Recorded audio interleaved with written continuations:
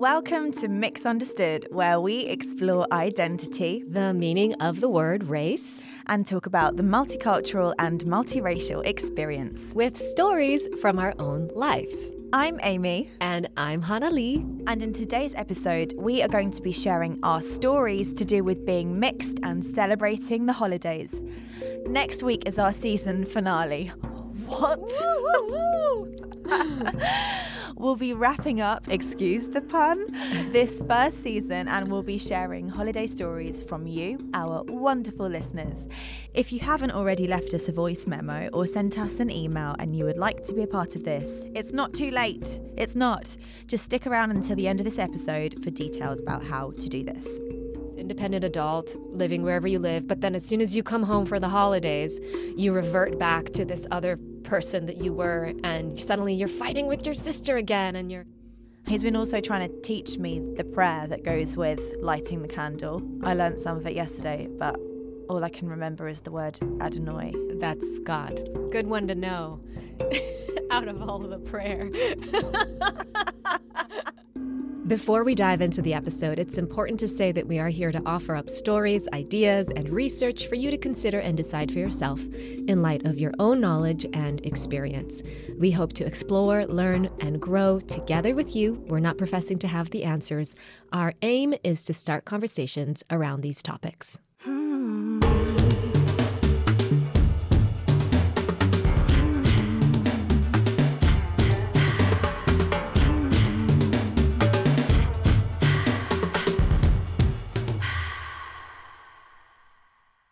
So generally the holidays or festivals, and for me personally Christmas, which we know is coming up round the corner, because I know not everybody celebrates Christmas, these can be stresses, I guess, as much as, you know, they're absolutely wonderful and so fun, and, you know, being mixed or being in a mixed relationship, it can be such a time of rich culture coming together and learning about each other's cultures, and maybe taking bits of each person, you know, to create your own Christmas day, for example.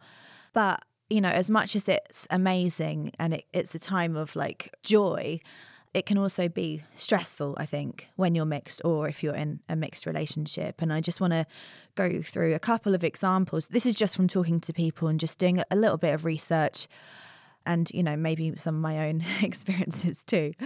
But just briefly, some people that still do have prejudiced attitudes around interfaith relationships or marriages or what have you. And so maybe being with those extended family members during the holidays can be a bit worrisome or a time for just a little bit of stress.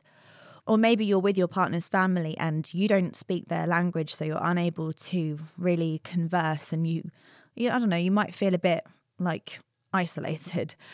Or maybe you're the only person of that race in the room and it's obvious to you. I'm not sure. I'm just trying to throw out a few things that could possibly happen. Anyway, let's dive into our own mixed holiday stories. Hanna-Lee, what is Christmas like for you? That's a big question. Yes. I feel like I could do a dissertation on what Christmas is like for me. But the bottom line is I love Christmas, and Christmas is a really big deal for my family. Over the years, it's gotten a little bit out of hand, and some years it turned into a 3-day festival, and we just would go all out. Not as all out as I see some Christmas decorations here in the States. You know, you see those. Gosh, it's something else. As is Halloween. Yeah, Halloween. But Christmas, sometimes you see, there's this one house in my neighborhood. They have like huge blow-up dolls of different like snowmen and Santas. I'm talking like maybe 20 massive blow-up dolls on their front lawn, which I kind of gotta love. I gotta be like, man, that's commitment right there. Yeah, they're doing Christmas, aren't they? That family. They're all in. So not at that level, but we have our own. So, okay, first of all, growing up, there was no Christmas in Israel where I grew up. There was a little bit of it, but often Christmas overlaps with Hanukkah. And so you'll see lights and colors kind of blue, and you'll hear Hanukkah songs in the stores, but no Christmas. Now it's changing. Now I'm starting to see, when I go back, I'm seeing more Christmas trees, and it's kind of almost like trendy to have Christmas there. But growing up, the only place I saw Christmas was in my house, or if we went to Bethlehem, where they say Jesus was born. Oh, little town of Bethlehem. Exactly. So I feel, even though we didn't have all the glitz and the glam of Christmas, in a way, growing up in a Christian household, it was like, what more would you want than to be able to go to Bethlehem? Or, like that's like what I think Christians all over the world would want to do at Christmas. So we were privileged in that way. But when I was little, of course, I wanted the glitz and the glam. I wanted to be in the States or in Europe, where everything is just lit up and romantic and beautiful, and there's just Christmas in every windowsill. And I think now that I've been living in the States, like, I know they play those Christmas songs on repeat in a lot of places, but you're rolling your eyes, but I love it. I think because I was a little deprived of it growing up. Like, you couldn't buy candy canes. Till this day, when I go home, I bring candy canes with me. We bring the poppers. We bring the candy canes. We bring all these things from overseas because you can't really find them. Again, now it's changing and you're starting to find some stuff. But they are selling candy canes there now, but they're not white and red. They're kind of like burgundy and cream. But yeah, there's so much to say about it. Just a few general stuff. Like, first of all, there was a lot of curiosity on our neighbors' parts and at school. Again, I was like the only sort of Christian girl in the school that was primarily Jewish. But there was a lot of curiosity around Christmas for them.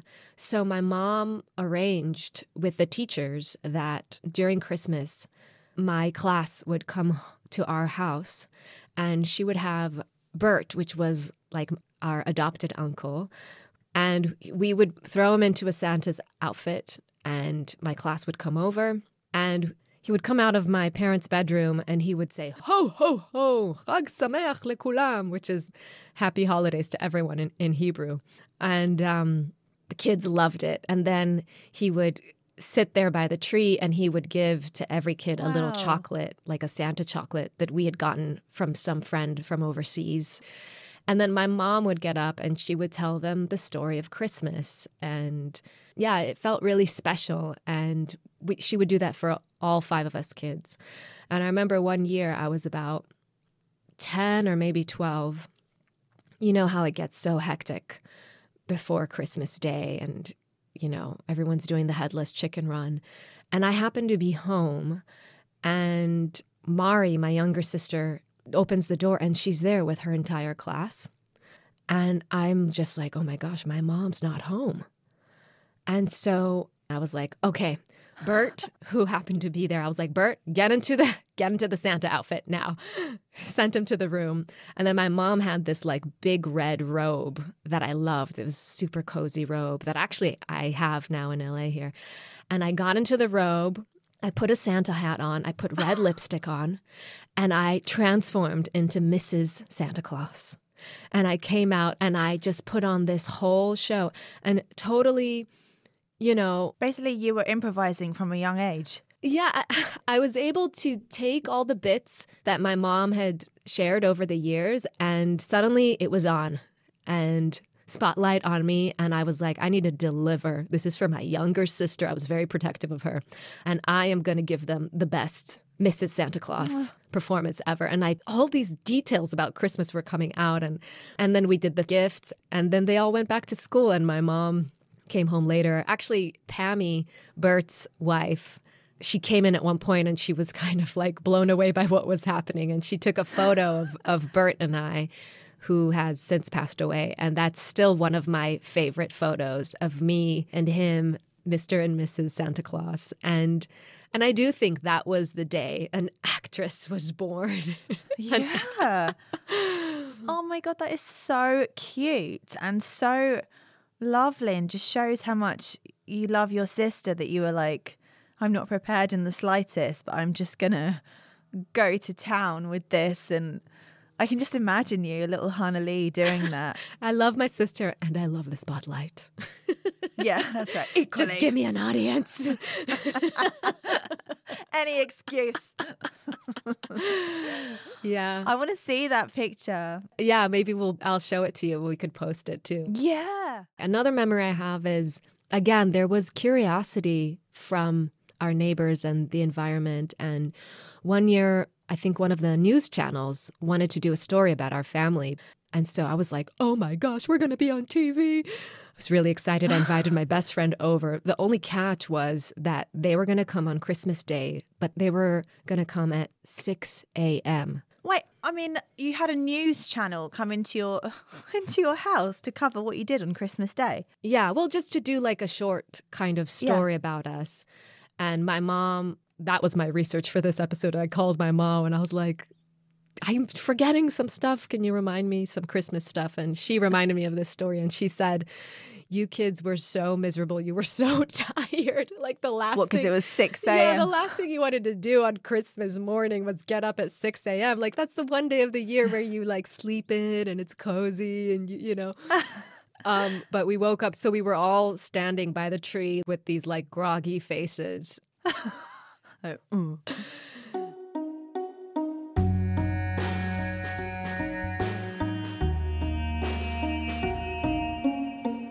Most of the year, I felt like, oh, I don't 100% fit in and I'm not doing what all my friends in school usually do. But then Christmas was kind of like our time to shine. It was a confidence boost for me as a kid to be able to share that holiday. And we used to put a sign up we lived in an 8-story building, but we always put a sign up down in the lobby where we invite everyone in the building if they want to stop by and they want to see the tree, because all of them want to come and bring their grandkids and friends and take a picture by the tree. It was like, it's a really big deal till this day. They just love the tree. And we love the tree too. Wow. We take our tree decorating very seriously. It's a whole ceremony in my family. When I was growing up, it was hard to find Christmas tree decorations in Israel. There would be maybe there was only like one store with Christmas decorations in East Jerusalem, and that was it. And the rest you kind of had to get from friends or, overseas stuff. So over the years, my mom collected all these Christmas decorations from around the world. And all 5 of us kids would be there. First of all, it's not like here in the States or in Europe where you can just go and buy a Christmas tree. You can't. There's no Christmas tree markets, but there happened to be one place where you could get the tree. It was called the Jewish National Fund, and they would allocate maybe 50 trees a year to give to the Christian community, like real trees that they would cut, and you could buy one. And so we would go, first of all, every year to there, and you had to get there early because the trees, they weren't these like perfect Christmas trees that you see here, like perfect shape and really full branches. Sparse. Yeah, they were sparse, or like they were really heavy on one side. And then so every year the joke was like, what kind of a tree are we going to get this year, And they had a lot of character and personality. And so we'd bring it home, and then we would have like the decorating of the tree. We put on Christmas music. We make Milo, which is an Australian kind of a hot chocolate drink. Yeah, we talked about that. I love that. And then we put like Mariah Carey or Celine Dion or like a compilation.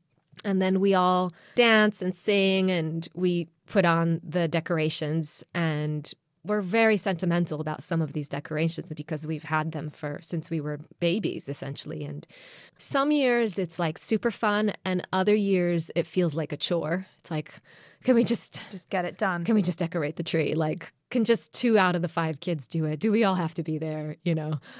Yeah, I think that's been the tricky thing over the years, is to balance the priority of just being together and spending that time together and all these traditions and obligations, and how do you navigate that and keep coming back to like, what is this really about? Is it about us having this time together as a family, or is it about all of the things we need to do to check mark and say like, we fulfilled because it's Christmas or because it's a holiday? And there's a range in my family. We're 5 kids. There's a range of how each of us wants to do Christmas. I haven't missed one Christmas since I left home over 20 years ago. I travel back every year, no matter what's going on in my life. And my siblings have traveled back home from Australia and England. And it's been challenging sometimes as we get older and we become our independent selves to keep coming back home and doing Christmas the same way. So we've had to learn that it needs to evolve, and that maybe this was like one tradition that was really, really fun when we were younger, but like now that we're all adults, do we still all want to do it? Or do some of us only want to do it? Or, the trend lately has been we need to do it smaller because it started getting bigger and bigger and bigger and bigger. And then we were just like utterly exhausted by the time Christmas was over. And we felt like we didn't have time to just have a chill Christmas together. And so lately we've been some of us have been pushing more for like less is more, less is more. What about you? So Christmas for me, I always used to get so excited. When you said that you had to wake up at 6 a.m. for the news people to come over to your house, I would have been up anyway, even if the news people weren't coming over to film in my house. Do you do stockings? We do. So at the end of at the end of your bed, there'll be a stocking in the morning. Yeah. Love it. Yeah. It's really sad, but my mum still does stockings for us. She doesn't put them at the end of our beds, but there'll be like a stocking downstairs for us. Aww. I know. Yes, I'm a baby. So I just remember, number one, when I was very young, thinking Santa Claus was real and just putting out sherry and putting out carrots and, just being so excited that he was going to come down the chimney and there was going to be a stocking at the end of my bed. And then even when I found out that Santa wasn't real, I'm really sorry if there's any small kids listening to this. I don't think there's small kids listening to this. Even when I found... Can you imagine a 5-year-old like... Actually, he's subscribed to our podcast. What? Excuse me. So even when I found out that Santa Claus wasn't real, I was still excited to get a stocking. Can I just interject here and be like, you had a chimney? Yeah, we have. See, there's no chimneys in Israel. Oh my God, we have. Maybe there's a few, but it's all buildings. Well, not every house has a chimney. It's only old houses, which both of my parents have, because they're divorced, but they live in similar style houses. I was just basically so excited about Christmas. And my mum, she's Indian, but she would always get involved. It was never like she wouldn't get involved because she was Sikh. She was all about Christmas. All of my Indian family they all celebrate Christmas. But when my parents divorced, it was really difficult because they didn't speak. And so it was up to me, being like 11, to decide who I was going to spend Christmas with.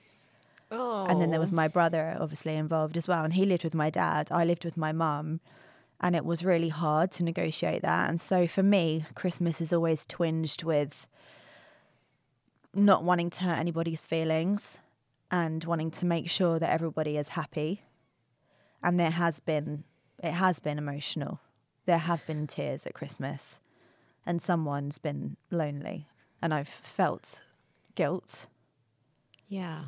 And I have this fantasy now that, I'm married and obviously have a child, and I want to have a massive Christmas where everyone's there. And like, your Christmas sounds so fun to me.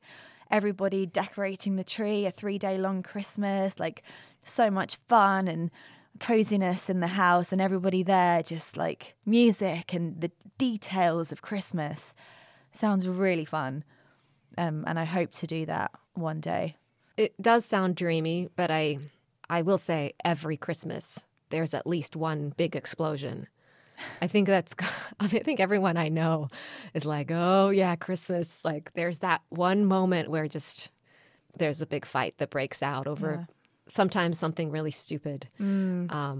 Yeah, we don't get through Christmas unscathed. I'll tell you that, And it's a very emotional time too, because it's at the end of the year and you're kind of tired, measuring yourself up like, who am I? What am I doing? What have I done? Where am I going? Yeah, and I think you're also exhausted just mentally. Yeah, you're exhausted. There's always so many events happening towards the end of the year. And there's this pressure to like, you all have to be together and let's have fun. Yes, yeah. And sometimes, I've had years where I was like really heartbroken. I was coming home heartbroken after a big breakup. Too. And just the last thing I wanted to do was like walk around and smile and entertain and have all the neighbors come over. And like, I didn't want to talk to anyone. I didn't want to decorate the tree or whatever it was. And then it's going to be 2 years this Christmas, which is crazy. But my dad passed away in 2021, Christmas 2021, just a week before Christmas. And that really, that was hard. All of our Israeli friends kept saying, but isn't it beautiful that you all happened to be home together when you got the news? My dad was actually in Japan when he died. But the rest of us were together in Israel, and there was something about it that we could all be together and get through it together. But that was a really rough Christmas. And then the year after that, which was last year, we finally were able to have a funeral and bring my dad from Japan to Israel and say goodbye. And we did it again during Christmas. I'm getting emotional now. And that's like an example of how you just have to, you have to let go of what you think Christmas is supposed to be and be present and let it evolve. And that year we had a beautiful time, just us, the family, and we did a beautiful ceremony honoring our dad. And it was a beautiful Christmas. And this year I'm going back to a war zone. It's been very, very difficult the past few months, just reading the news daily and worrying and just being utterly heartbroken from the situation and crying and praying for everyone. For everyone. My family and friends in Israel. And for the hostages, there's still 138 hostages. And of course, for the innocent civilians in Gaza. It's been just so heartbreaking to see all the loss of life and families being ruined forever. And I know that I'm extremely privileged that I can go back to my family. I don't know what Christmas is going to look like in our household this year. I don't know if we'll have a tree. I don't know if we'll have a big meal, because it just feels like a time of mourning. But for me, the most important thing is to see my family, to give each one of them a big hug, and for us to be together. So I'm just saying that off of it does look, and it has been very special and magical, but it's not all just that. It's always overwhelming. It's a combination of so many things. And it's hard for me again and for you, I'm sure. Yeah, it's like, what the hell's going on? Yeah. When you live so far away from home and you come back each year and you see how things have changed, and you see how you've changed. Every year I come back and I'm more American and I sound more American. I act more American. I think more American. And then I have to kind of look in the mirror when I come home and it's very difficult to process. And sometimes it's positive and sometimes it's like, whoa, I don't, who is this person? And then I have to navigate also what happens to me when I come home is the first few days I'm like in shock. I'm in culture shock. I don't know who I am or how I relate to my childhood home and the country that I grew up in. And then I get so seeped in it that I become Israeli again, and I become that my mom's daughter. I become the kid again. They say that a lot of people kind of revert into their childhood roles in a family, and then it's really difficult to navigate that because you're like this adult, you're this independent adult living wherever you live. But then as soon as you come home for the holidays, you revert back to this other person that you were. And suddenly you're fighting with your sister again. And it's very confusing. And yeah, there's always like this kind of grief that I go through of letting go of the home that I grew up in as I know it, because every time I come back, it's changed. It's, the neighborhood's changing. There's new buildings. The coffee shop that is closed down, that people passed away. Like, it's a lot to kind of take in a 2-week visit. But then back to what I was saying is like, I become like this Hanna from Israel again. And then when I go back to the States, I'm always, the flip of it happens. I'm in culture shock again. I'm confused. I'm like, who am I? Do I fit into this country? Everything is so different. And the way people communicate is so different between Israel and the U.S. And also another thing that happens because I usually go home once a year, and it's at Christmas. And it's really hard to come to terms with the fact that I'm living the bulk of my life away from the people I love the most. I'm missing out on so much. And they're missing out on so much of my life. And every year it comes to a head, and I ask myself again, is it worth living so far away? And the answer is, my parents have always encouraged me to follow my heart and follow my dreams and let them take me where they take me. And they did that. They left Australia and Japan, and they followed their hearts. And so they've never gotten in the way of me first moving to New York and then moving farther away to LA. But there is a price, and there definitely is. I've become very aware of that price when I'm home for the holidays. Yeah. I'm so glad you articulated that very thing, because everything that you're saying, I completely and utterly resonate with. Like, going back to my 14-year-old self suddenly, even though I have a husband and a child as well, and then I find what often happens to me is that when I see my family, I start crying because I realize how much I've missed them.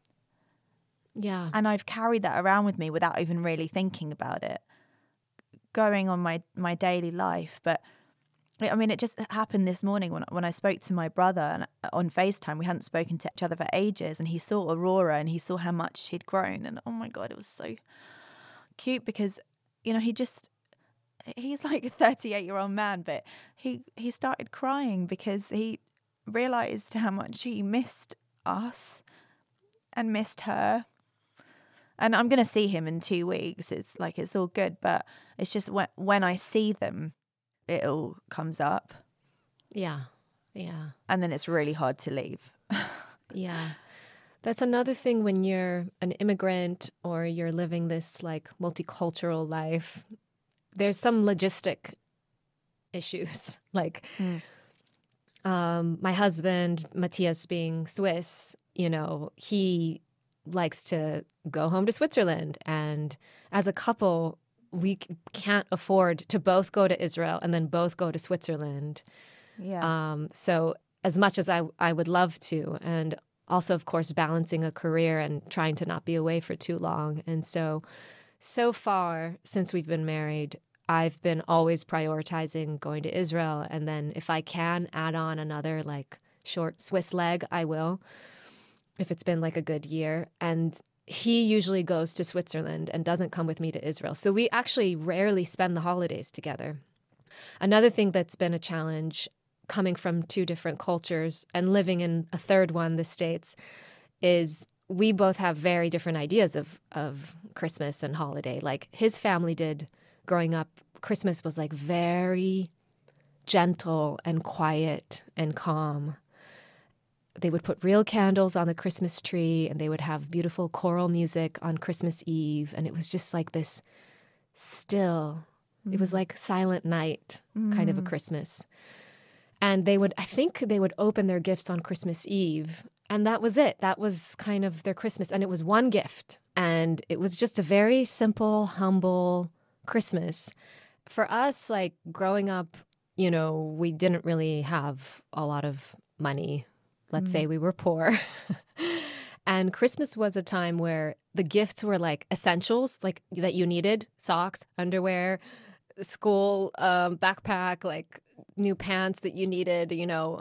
So I was always heavily relying on the Christmas gifts to like, you know, get me all of the things I needed to remain semi-cool in school. So I have a little bit of a thing around the gifts, and it's stuck around. Like over the years, we keep getting each other a lot of gifts. And so there's a debate between my husband and I of, I want a big Christmas. He doesn't want to do a big Christmas. The first time he actually came to Israel for Christmas, he was terrified. He was like so nervous. He What's this big production going to be? Yeah, he was just like really nervous that there would be a lot of pressure on him to kind of be jolly, jolly Christmas, and that's not him. And he didn't want to be, you know, fake. And like you were saying earlier, like not speaking the language. He doesn't speak Hebrew. And it was, and I was so stressed when he came that first Christmas because I wanted him to have a good time and feel welcomed. And I was nervous about integrating him into my family and my more specifically Christmas family. I won't go into details, but Matthias had something really tragic happen to him on Christmas Day. And that has also painted his experience of Christmas. And yeah, it's been interesting to navigate that as a couple coming from different places and also having different upbringings. I think over time we've learned how to respect each other's different Christmas ideas. And I'm nervous about what happens if we end up having a kid and what that is going to look like. And will we be able to travel as a family? And what will it be for the kid? Will the kid come with me one year or go to Switzerland? Like, I don't know how that's going to look, but I guess you just take one Christmas at a time. Well, exactly. It's funny, isn't it? Because Christmas, it's one day out of the whole year, but there's so much that goes into it. There's so much planning and traveling and arrangements. And even though it is that one day, it just does bring up a lot. Yeah. How is it like for you and Ethan? You did Christmas here, right? Last year? Yeah, last year I had just had a baby. So I was on another planet. I really was. Aurora was 1 month old and we decided to go up to his mum and stepdad's house. They live near Yosemite. They have this gorgeous house that they built in the middle of the forest. It's very, very remote. I mean, it's just such a fairy tale grandparents' house to go to, and they have like, you know, wood fire and stuff and all the Christmas decorations up. They're Mormon. They very much celebrate Christmas. So that's what I was doing last year. I was learning how to be a mum and basically breastfeeding what seemed like constantly. And we had the roast dinner the day before, I think. So everything was all a bit sort of topsy-turvy, up in the air. I didn't really know what was going on, just complete blur. But I remember on Christmas Day, the sun was shining. We sat outside and I ate macaroni cheese with a baby in my arms. And I was like, oh, what is going on? You know, I'm used to being in England where it's bitterly cold, it's dark outside. There's no way you'd sit outside with this big fat dinner without a baby. So yeah, it was very strange, but also so amazing. Different. Yeah, it was just so different. This year we're actually going back to the UK, and I'm really excited to show Ethan everything lit up and like you were saying, all the stuff in the Christmas stores and the carols playing. But I know that once January hits, I'm like, oh God, don't play another carol. So annoying. Like, let's just let's just all move on from Christmas. But right now, yeah, I'm really excited.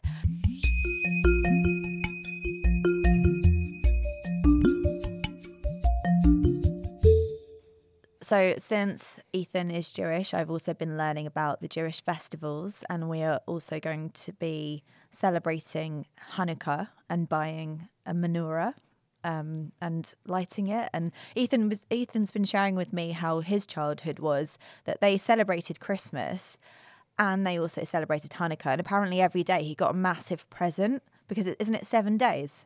8 days. Oh, it's 8 days. Sorry, 8 days. He's been also trying to teach me the prayer that goes with lighting the candle. I learned some of it yesterday, but all I can remember is the word Adonai. That's God. God. Good one to know out of all of the prayer. But I know this one. Yep, Adonai. We always have a Chanukiah, you call it, during Chanukah. What's that? A small Hanukkah? That's the menorah in the window. Mm-hmm. It's off the word Chanukah, so Hanukkah, so they call it a Chanukiah. It's different than a menorah. The menorah has only 7 candle holders, and that kind of represents Judaism. But a Chanukiah, which is what you light during Hanukkah, has 9 branches to put candles in it. Mm-hmm. So you have 8 branches for each day of Hanukkah, and then you have 1 branch, which is like the shamash, which you use to light the other candles, and then you put it back in its place. So I'm sure you'll learn more about that. Oh, yeah. So we also we light a Chanukiah during Christmas, even though we're not Jewish. But again, because I've said before, culturally, we kind of are. So we would have the Christmas tree is in the window in the living room, by the window in the living room, and then the Chanukiah is in the kitchen window on the other side of the building. And so, people from the north side of the neighborhood see our Chanukiah, people from the south side of the neighborhood see our Christmas tree. And we light it and we sing the songs as well. And we eat sufganiyot, which are like the donuts, round donuts, deep fried donuts. Ooh. I remember, again, growing up, we were the only people that would have a Christmas tree, and we would put it in the window, and neighboring buildings would wait for us to kind of turn the lights on each day. And we had a neighbor that lived across the street in another building, and sometimes she would call us and she would be like, turn on the lights. Why didn't you turn on the Christmas lights yet today? And we'd be like, oh, yeah. And also, I don't know how we got this information, but the bus driver, the local bus, the route comes around our building, and he would always slow down so people could see the Christmas tree, because it was an attraction. Yeah. Growing up. Yeah. That's amazing. Yeah, I mean, my parents go into their town because they do the big switch on of all the lights and all the street gets lit up. So it's like they were doing that, but with your house. That was the big switch on. That was the Christmas lighting of our neighborhood. Yeah, totally. Yeah, I would want to see that too, though. If I was Jewish and we didn't celebrate Christmas, just the lighting up of the tree. Just imagine an 8-story building that's made of stone, white stone, and standing at a distance and seeing the 3rd floor apartment, a small window with a Christmas tree behind it light up. I'm going to the big switch on. Yeah. Yeah. The other cross-cultural thing was, because I mentioned earlier, it was hard to get your hands on Christmas decorations. So actually Sukkot is another Jewish holiday where they have a sukkah, a room that they build, and they decorate it with kind of all kinds of stuff. And so that's what was available at the stores throughout the year. So my mom would buy sukkah decorations. Our house had these Moroccan decorations that we hang from the walls. And so our living room looks like Christmas / sukkah decorations. Yeah. And I love that. Yeah. You bring it all together. Yeah. Anything goes.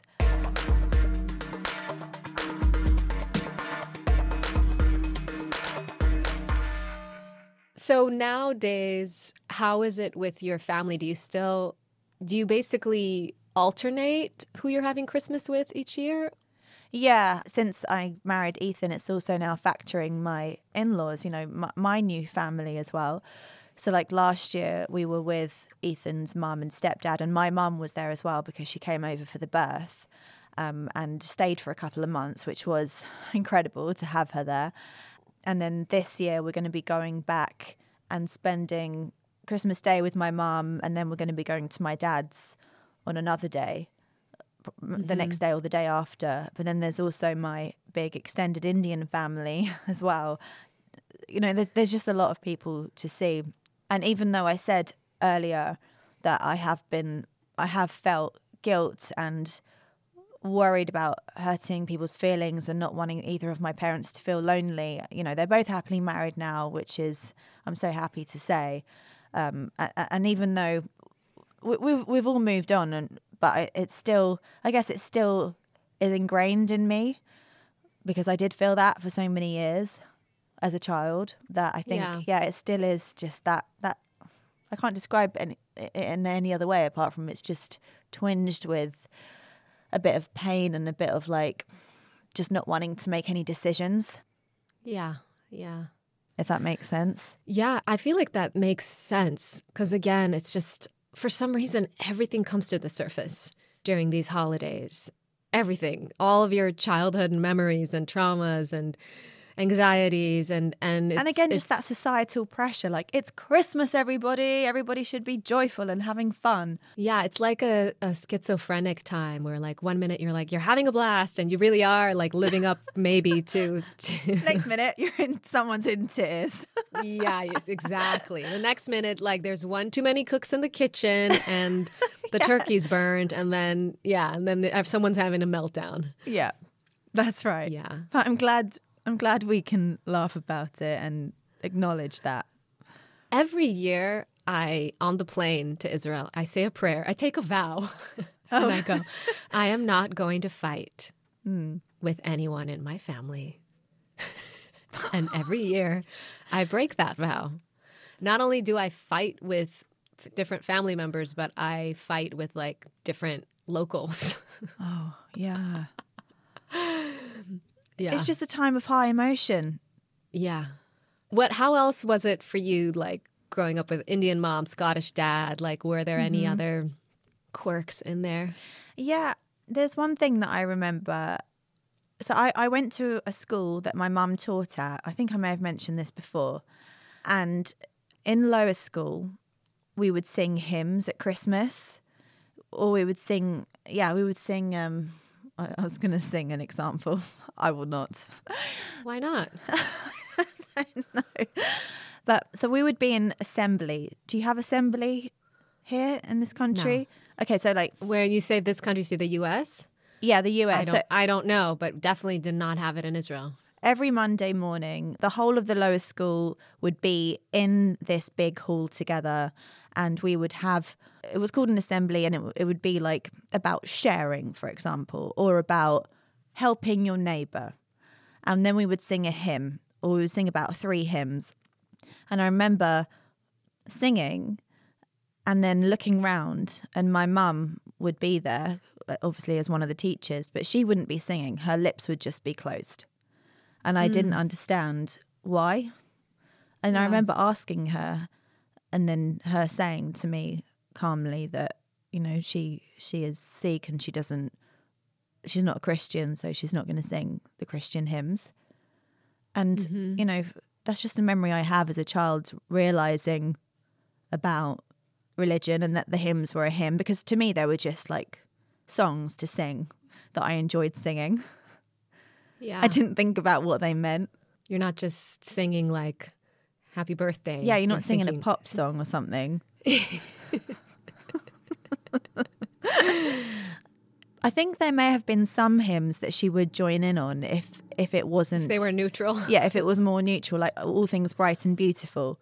Like maybe that was fine for her because it wasn't about Jesus. How does that one go? All things bright and beautiful, all creatures great and small. I remember it because it was my grandma's favourite hymn.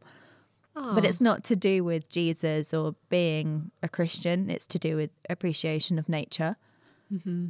So I think she was okay to sing that one. Would your mom, like, I just imagine her, and I know she didn't do this, it's not her character, but I just imagine her like bursting out in song when it's like the one song she is down to sing, like pulling out a Mariah Carey in her.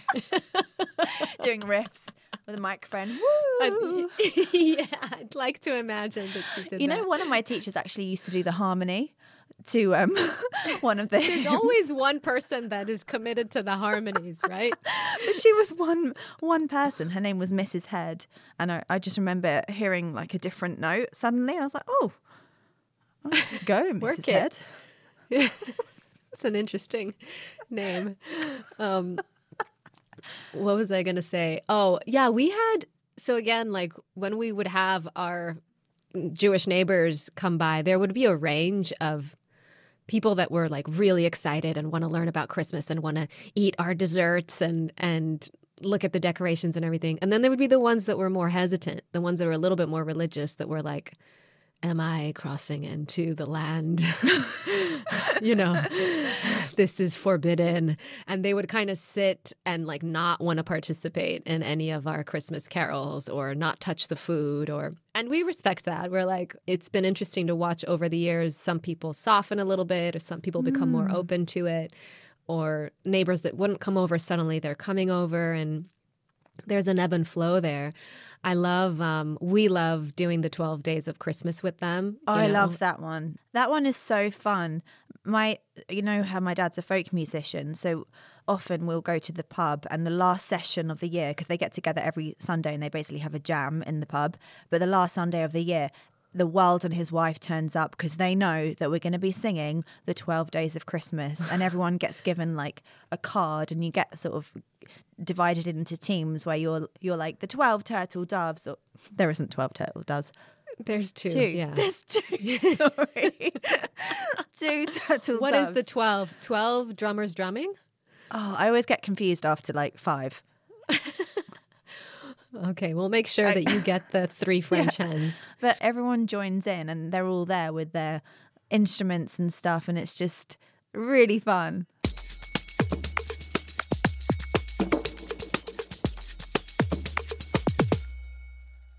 So what about food? How does your table look? Oh, food is a big part. Definitely a big part. We start the day with like a croissant maybe, or definitely a Bucks Fizz in the morning. What's a Bucks Fizz? Oh, it's got orange juice and sparkling wine together. Oh, like a mimosa. Oh, yeah, we call it Bucks Fizz for some reason over there. And then dinner will be sort of around 3 or something like that, and it will be this massive lunch, usually with all the trimmings. You've had one of Dave's roasts before, haven't you? That's my stepdad. Yeah, it was amazing. Yeah, he goes for it.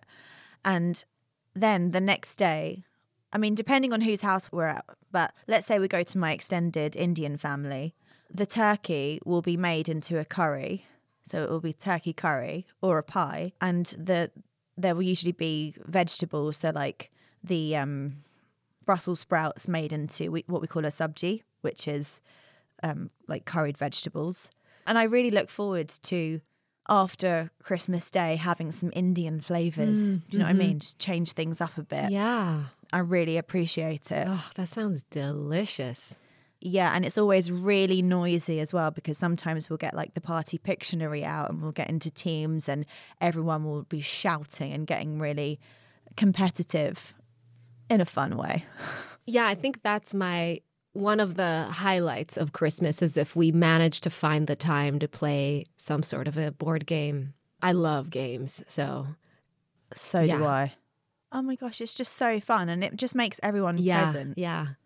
I think because we had sort of this Jewish family there, like my Jewish grandpa and grandma, they, over the years, would take our family in and we would have Passover with them, Pesach, and they were a big family and they would sing songs and it was just bombastic. And I think we kind of emulated their Passover and brought that into our Christmas lunch. So we have this like long table and the Passover vibes and the loud singing. But then we also do the poppers that we always have someone like bring from overseas, from the UK. Crackers. Yeah, the crackers. And then you get a crown, you put it on your head, and then you read the silly jokes that are in there. And so that's always part of our tradition as well. So we do that. And then we go around the table saying like a toast. And, you know, and then we all kind of get tipsy and it just goes on and on.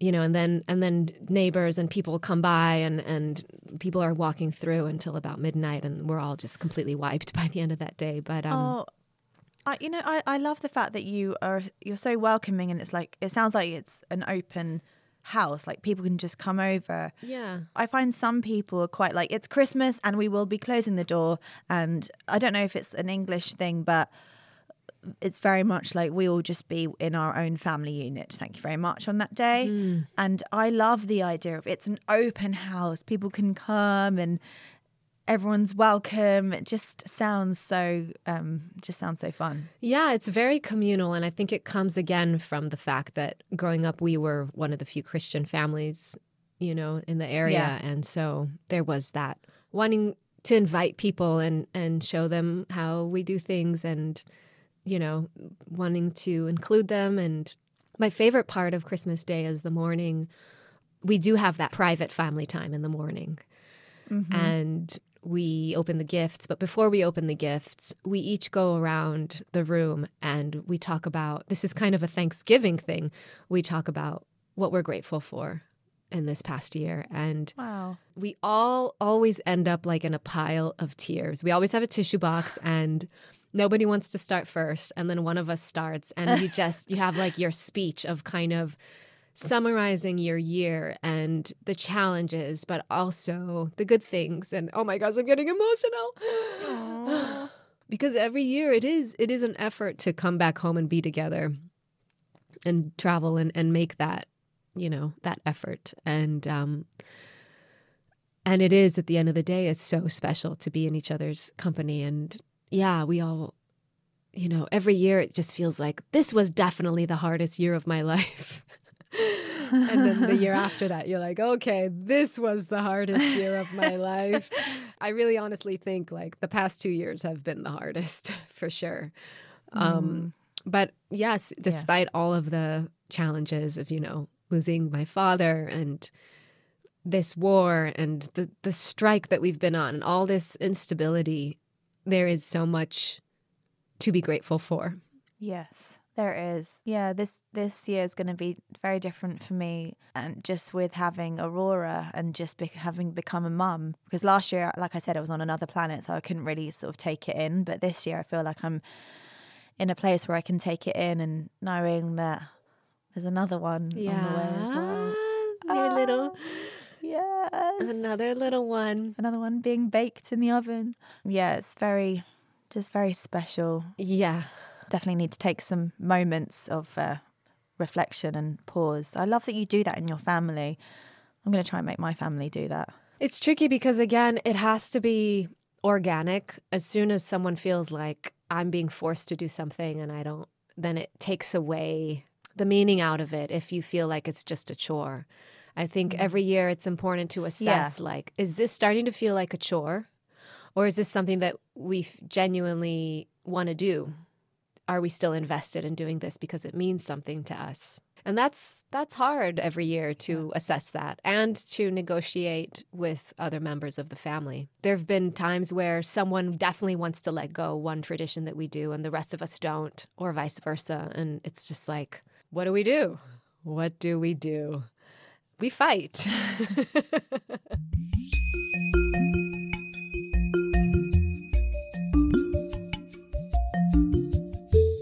I have another Christmas memory that my mom had to help me remember parts of it, and I'm so glad she did. But when we were younger, my parents used to take us during Christmas to these two nuns. They were called the Sisters of Mary. They were German evangelical Protestant nuns that lived on the Mount of Olives. Do you know about the Mount of Olives? No. They say Jesus prayed on the Mount of Olives the day before the crucifixion. Anyway, so we would go there every year, and that was kind of this interesting Christmas experience. We would first light real candles and put them on the tree, like Matthias, my husband, would do, but for us, it was like a really big deal. Yeah. And edgy and dangerous. And then they would take us into a room and sit us in front of like those small television units from the 90s or 80s, tiny little box of a TV. And they would show us a video of nuns dancing to praise music, like just nuns frolicking around on the hills. And then we would just sit and watch that. And then they had this large porcelain baby Jesus that was in a basket under their Christmas tree. And then they large?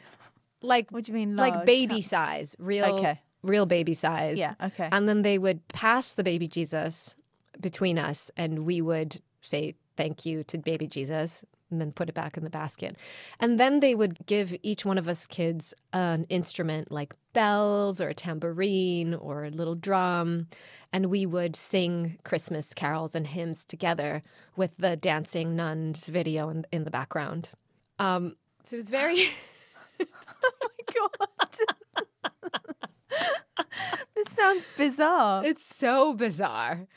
Yeah, and I forgot parts of it. My mom reminded me of the Dancing Nuns video, and I was cracking up because I have a vivid memory of being so bored and confused about why we were watching that. And it was like that was the tradition in these nuns' home. Apparently, my mom told me, I didn't know this is new information. When my parents met, the first date that they had, my dad took them to these nuns. And then he said to my mom, I want you to meet these women because they've been praying for me for a long time to find the right wife. Oh my gosh. On their first date. Yeah. If someone did that to me, like nowadays, I would run. But back then, it was different. Yeah, and it got passed into your family as a tradition that you do. Yeah. And then after all of the singing and instruments, and obviously you can imagine how it sounded with like little kids just banging and singing and confused, we would sit at the table and they would give us these like amazing these little chocolate balls and hot chocolate. Years after that, they gave us a gift. And when we opened it, lo and behold, it was a baby Jesus and in a basket. And so there was a period of time growing up that every Christmas we also had a baby Jesus under our tree. And us kids were always so embarrassed, like, oh my gosh, do we have to have it there? And, when it was not Christmas, my mom would keep it up we had a little like storage room at the top of the building on the 8th floor. And one year, someone broke into our storage unit and stole, of all the things that were there, just the baby Jesus. What? That's very weird. Isn't that interesting? That is. Why would they do that? What do they want with the baby Jesus? I don't know. When no one really celebrates. I mean, not many people celebrate Christmas. I know. It was very interesting.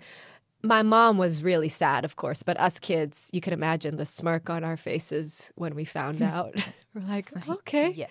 I guess that tradition's out the window now.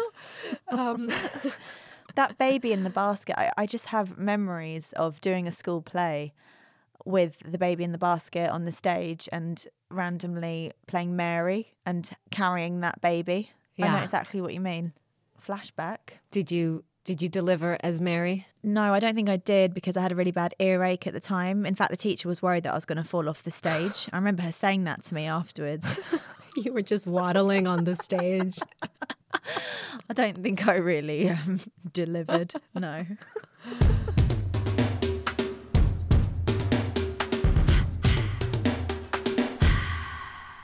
Anyway, we focused a lot on Christmas because that's the one that's coming up. There's so much more to say about holidays and all the festivals. Yeah, all the festivals. But this felt really nice to do, and I wonder if it'll help us before we get ready to go home to go into it with a little bit more awareness and groundedness. And understanding and knowing that Christmas doesn't have to be this time where everyone is like, beaming with joy and Mr. and Mrs. Jolly the whole time. Yeah. That it's perfectly normal and natural to be feeling so many things. Yeah, yeah. And that it ebbs and flows, it shape shifts.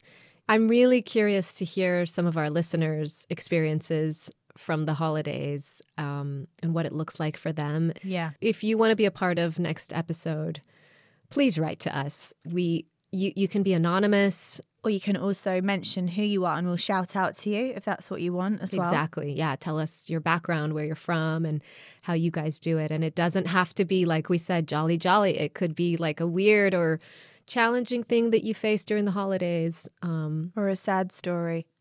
I've actually just thought of one of the saddest memories I have. Do you want to share it? Should I quickly share it? Yeah. One of the saddest memories that I have is... So music always does something to me, especially when my dad plays the guitar and we all sing as a family. Like, I try and fight tears quite regularly. But my grandma, I remember her having cancer, and it was during her last days, and I knew that was the last time I was going to see her. And she was in the hospice, and I remember it was me, my dad, my stepmom, Aaron, who's my brother, my grandma was in the bed, and I think my Uncle Alan was there as well, who also plays the guitar. And we were all a bit like, what do we do?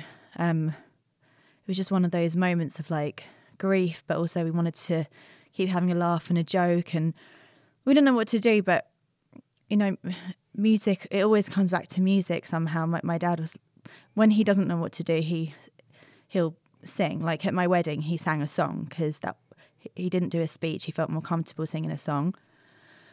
And so he started playing Away in a Manger.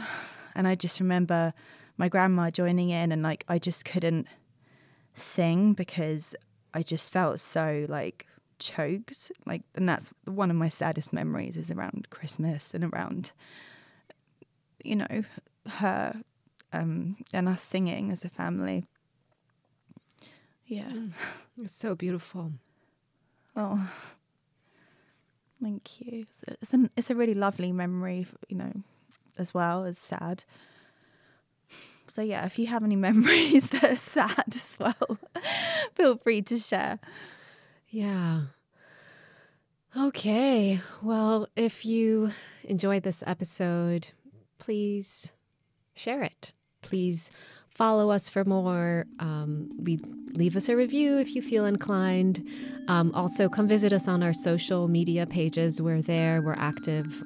We'd love to connect with you. Yes, we would. And if you would like to be a part of next week's episode, the email address is mixunderstoodpod@gmail.com. And you can also find that on our show notes as well. Yeah, and we're going to try to also get a number on there, a telephone number for you. So that should be in the show notes. So you'd just be able to call up and just quickly leave a message. One more thing, since the holiday season is upon us, we wanted to share with you that we are actually launching a Patreon to help support and produce this podcast. As you know, podcasting involves a lot of work and energy and time, and we've been so passionately pouring everything we've got into this podcast, but it is quite laborious and time-consuming. It takes us over 30 hours to produce one episode, which we've been producing every week for the past few months, and we have so many plans for season 2 already, and it would be incredible help if you would consider joining our Patreon and supporting us and helping this ship keep moving. So all of the details will be in the show notes of this episode. And thank you so much in advance for your support. Yeah, thank you so much. And excited for next week too. All right. Bye. Bye. This episode was produced by us. Music by Matthias Kunzli.